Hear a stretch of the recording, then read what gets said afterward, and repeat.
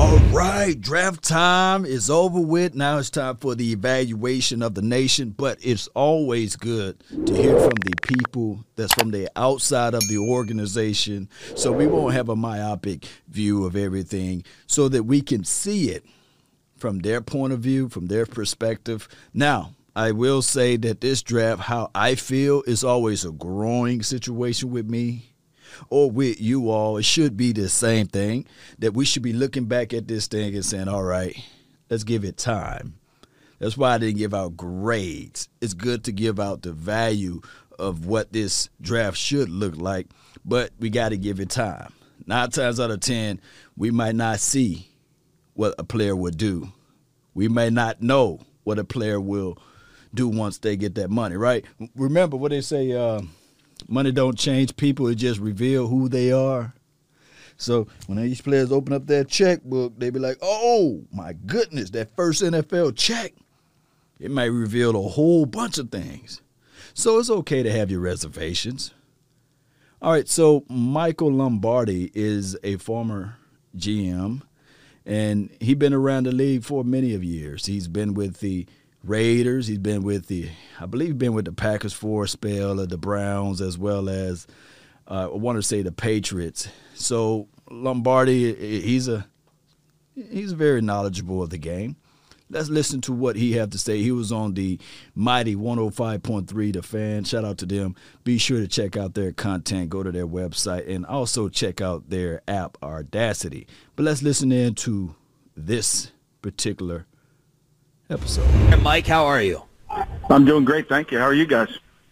Doing pretty well. We don't know how to feel about Micah Parsons in terms of picking a linebacker instead of getting the corners that went off the board, especially with the linebacker they got out of LSU later on. What is your philosophy on middle linebacker or linebackers these days, especially in this Dan Quinn defensive system? Well, in the Dan Quinn, Pete Carroll system, the linebacker is critical. The Mike backer is one of the most critical components to the defense. I think you see it in Seattle with Bobby Wagner. You know, when they took Bobby Wagner in the second round, I think you can make the case that Bobby wasn't, overly instinctive, and he could run and he could make plays, but where was the fit? And I think, that's the same thing you can make for Parsons, and the fact that he can do a lot of things, attack the pocket. It gives their defense the ability to be faster. When your Mike's fast, your defense is fast. And in this scheme, your Mike has to be really fast because it's a zone concept, and you're going to be able to cover all the inside routes with the inside backer. And so he's not coming off the field. I mean, it's no longer, what down is it? It's what formation is it? And he's got to stay on the field for whatever the formation it is. So when we talking about the defense in general, keeping everything in front of you, and especially with the linebacker situation, the flats, and also covering the hook, the middle hook there. The way the Seattle Seahawks use Bobby, how can I put this? Bobby is the accelerator. He makes sure, like everybody knows that, of course, the safety orchestrate everything. As far as when Earl Thomas there, he dictates where everything is at. But you still need that person, that enforcer, and that's what Bobby Wagner. That's what he was able to do. Fly chase, get to the runner, get to the quarterback, and these sorts of things. So if the Dallas Cowboys are intending to use Micah Parsons the way the Seattle Seahawks used Bobby, then I'm all down with it. Now, I don't want people to think that Bobby Wagner – I don't want people to think that Micah Parsons is Bobby Wagner. No, not year one. Do not put that on his shoulders. Do not put that on his shoulders. Let me say again, do not put that on that kid's shoulders. Let him be Micah Parsons. Let him be that. Let him be that. The linebacker room. They declined the option on Van Der Esch on Monday. You got Jalen Smith, who the fans don't love around here. We talked about Jabril Cox being drafted out of LSU. What do you think this means for Van Der Esch, for Jalen Smith, especially when you're playing nickel with two linebackers on the field to get all these guys playing time? Well, look, I think that, again, I really believe downs don't matter. I think it's formations that matter. And so if you have an 11 personnel group on the field for the offense, one back, one tight end, You've got to have an 11 personnel defense, and that middle linebacker has to be able to play whether they're in 11, whether they're in 12, whether they're in 21. So I don't think it really looks like he's a nickel backer. I think it looks like he's going to play versus every formation, because third down is no longer just a passing down. Every down's passing. So, what I think it spells is competition. I think it spells that, look, I know there's all sorts of services that say Jaylon Smith's having this great season, but you watch the tape, and he really doesn't look like that. So I think he's getting competition, and I think that anybody who watches pro football with an acute eye understands that he's not the same player, and that maybe that drop leg does affect him at times. Well, when you're talking about linebacker, you got to have the ability to read, and you got to have the ability to actually, when you see the play develop, you got to get there. You got to get there. And the thing is with Jaylon, and this is no shade or salt thrown at him, it could be just that leg. Man, second guessing with that leg. And majority of his tackles came on the back end, not on the front, meaning that the player had already caught the ball and got upfield. We want to make that impact. We want to jump routes. We want to make that impact before the opposition is able to catch the ball. Now, predicated upon how Dan Quinn utilized Jaylon, we will find out what he can bring to the table for the 2021 season. I believe that Jaylon will be a better player this year than what he was last year. He already lamented and came out and said, man, we doing too much. They got me doing too much. I'm trying to figure this thing out, but they got me doing too much. Can we dumb it down just a little bit? And I know that's an unpopular opinion because a lot of people don't like Jaylon. I feel you. But give this guy a chance to see what he can do under Dan Quinn's system. Now, as far as LVE, same situation. Give this guy a chance. Let's not cast him off. And basically, that's what the Cowboys are doing, collectively speaking. Saying, okay, we're not going to give you the fifth-year option. We'll play this out. But, Playboy, you better bring in all of the wolves. You better be howling left and right because everyone have a reason. But results are what matter. And we got Jabril Cox over here that can cover trail, and he can diagnose plays and be there. Might not be the best tackler, but he will be there.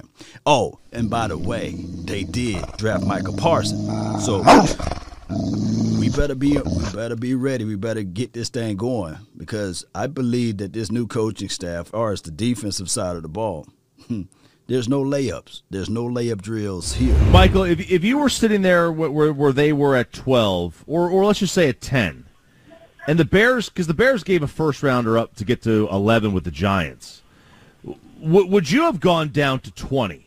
Or even if the Saints, I mean, because the Bills a couple years ago traded down from 20 to 10, from 10 to 27, and got 2 firsts for Mahomes, so you would have thought the Saints would have done the same to get up to get a quarterback. Would you have gone down for an added first or 2 added firsts and dropped that far in the first?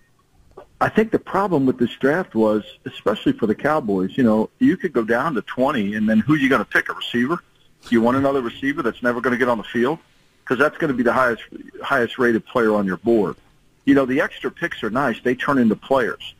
And the extra picks are wonderful, but you got to make sure you have a roster where you can get play time on those picks. And I think that was really the hard part. I think that if you traded down to 20, what were you going to get at 20? Were you going to get a rush end? Is that who you like? Were you going to get a linebacker that you felt you were comfortable with? I don't think that's the case.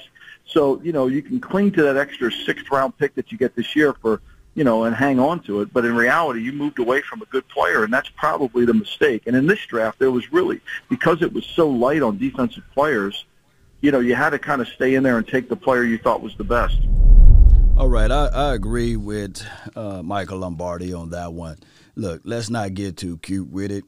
You seen what happened when you do that, pick the best player available, and they went with best defensive player available, and that's just who they got.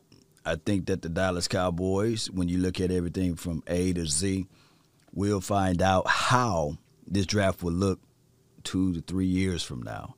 That's when you will be able to say, okay, they did the right move. It was with the right frame of mind. Cowboys, when you think about everything,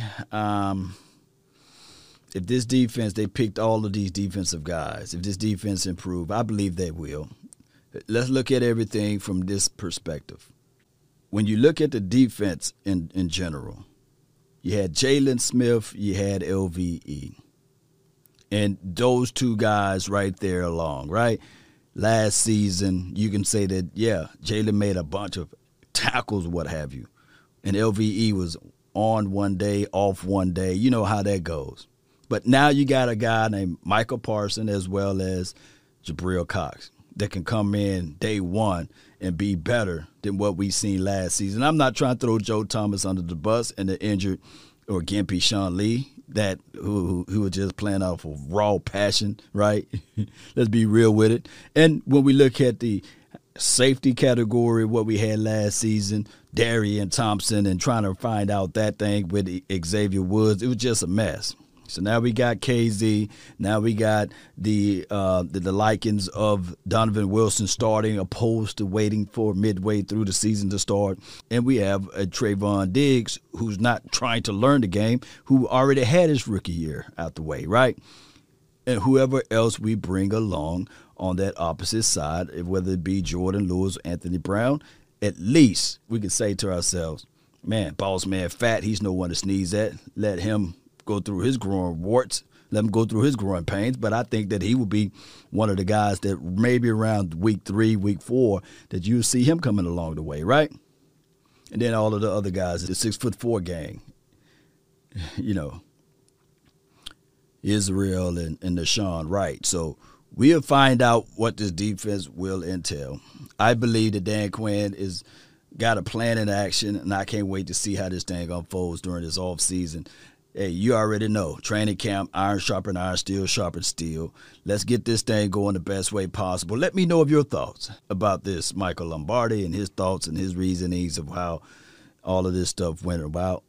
And let's figure this thing out. That's been my time. I really thank you all for yours. And remember, you're listening to nothing but the best. Go Cowboys.